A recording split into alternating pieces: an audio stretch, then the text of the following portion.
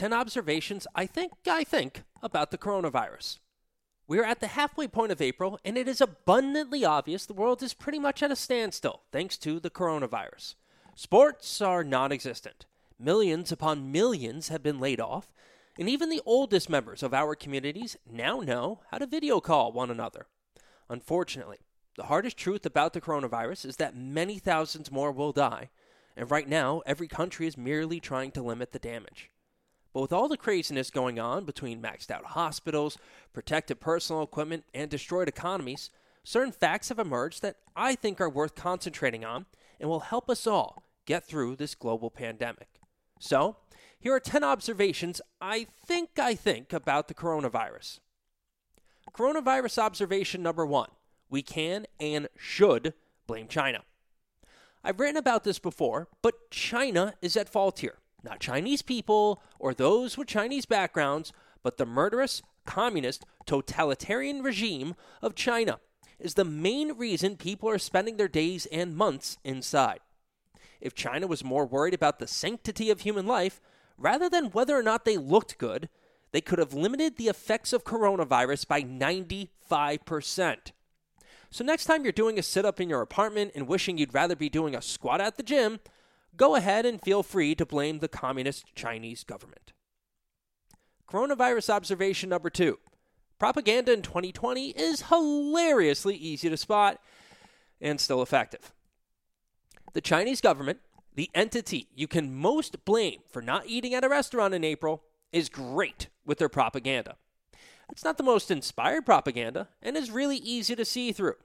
However, some people have so much hate in them they'd rather blithely parrot Chinese talking points and debate whether the name of a virus is racist rather than blame the people that allowed the virus to get out of hand.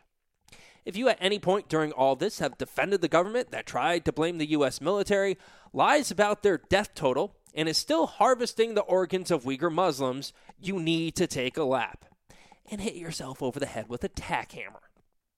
Coronavirus observation number 3. Mainstream media is terrible. This one is closely related to number 2. But if you're getting your news from CNN, Fox News, the New York Times, and others like them, why?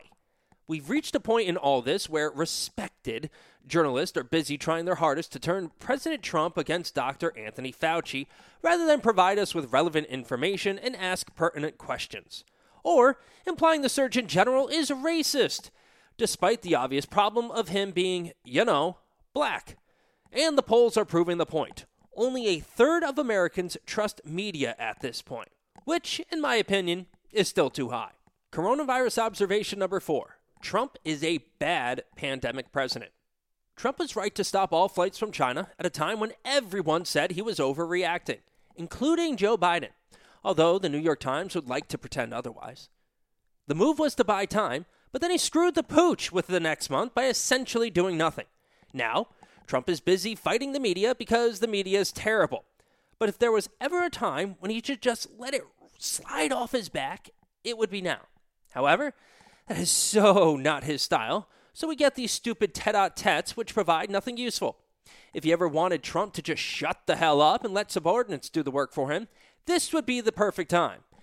And that is not happening. Observation number 5. Americans have a bad hero complex, and it's only getting worse. Orange man bad. Trump's a genius. People have opinions about Trump that run the gamut. But a hero has emerged through all this. Dr. Anthony Fauci. Even though Fauci was wrong numerous steps of the way, he is doing the best he can and is doing a pretty good job with the available data. More on this in a moment. Because of this, many are clinging to their new hero Fauci. Why? Why do we have this overpowering need to glom on to heroes? It is what makes Trump so divisive. It is why people like me despised Obama. Hope, change, terrible governance, and the fomenting of divisiveness. We need heroes, and apparently we do not care where they come from. Dr. Fauci is just the next man up in our long line of heroes. Good guy? Yes. But a new national hero? Come on. Coronavirus observation number 6. The real heroes are the medical professionals. Soldiers, police officers, and firemen, and your parents. In normal times, those are the real heroes and the people everyone should applaud for simply doing their jobs. Why? because they know every time they go out on a shift or deployment, there's a chance they might never come back for simply doing their jobs. But an oft-forgotten set of professionals are showing their badassery through all of this. The medical professionals. Paramedics, ambulance drivers, CNAs, LPNs, RNs, anybody working at a nursing home, senior residential community, PAs, and doctors of all walks of life are doing their jobs knowing they could possibly catch a deadly disease. These people are unrelenting badasses and should be treated as such. And it will be a shame if we ever forget the lessons learned here. To go out every day in the face of a disease takes the type of mental bravery and fortitude usually reserved by the soldiers, police officers, and firemen. Heroes, all of you. Corona observation number 7. Parents are putting in some serious work. I'm single, don't have any children. Hey, always wrap it up, folks. And have the least stressful coronavirus experience imaginable as my job is in high tech. My 1-gallon Stetson off to you parents out there dealing with children during all of this. I read the tweets, memes, and messages from parents every day and do not have the slightest clue how any of you are existing successfully right now. I seriously expected there to be a couple of terrible stories about parents losing their cool with their children as they somehow have to do their job, homeschool their children, and cook every meal for them at home. And yet, there are no mass murders or rampant influx of children into adoption agencies. To all you parents out there, seriously good work. Also, how the hell are you doing it? Coronavirus observation number 8, small town life wins big over big cities. Growing up in a small farm town, I've always been a proponent that less is more. Well, there's nothing like a global airborne pandemic to make people think twice about living in a city rather than a small farm town out in the middle of nowhere. You do not have to change much and adjust to social distancing when your nearest neighbor is a half a mile away. Need to drive to the store? Hey, gas is at a multi-year low. Live in a city, you are forbidden from going more than 100 yards away from your place of living.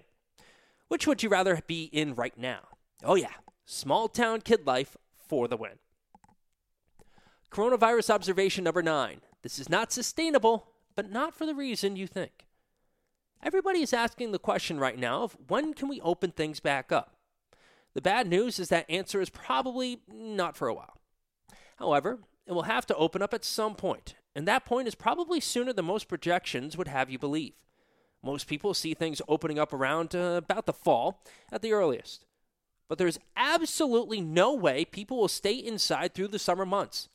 Not because it's too long of a time to stay in lockdown, although that is a massive psychological issue not enough people are taking seriously, but because it will not be logistically feasible for everyone to be in lockdown during the summer. You mean to tell me that millions of people are going to stay inside, in cities, in the summer? That literally makes no logistical sense.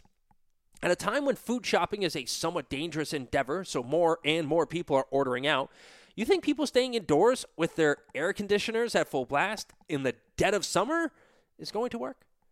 We're going to have rolling blackouts in every major city in America, and I am deathly afraid of what will happen when all the lights go off.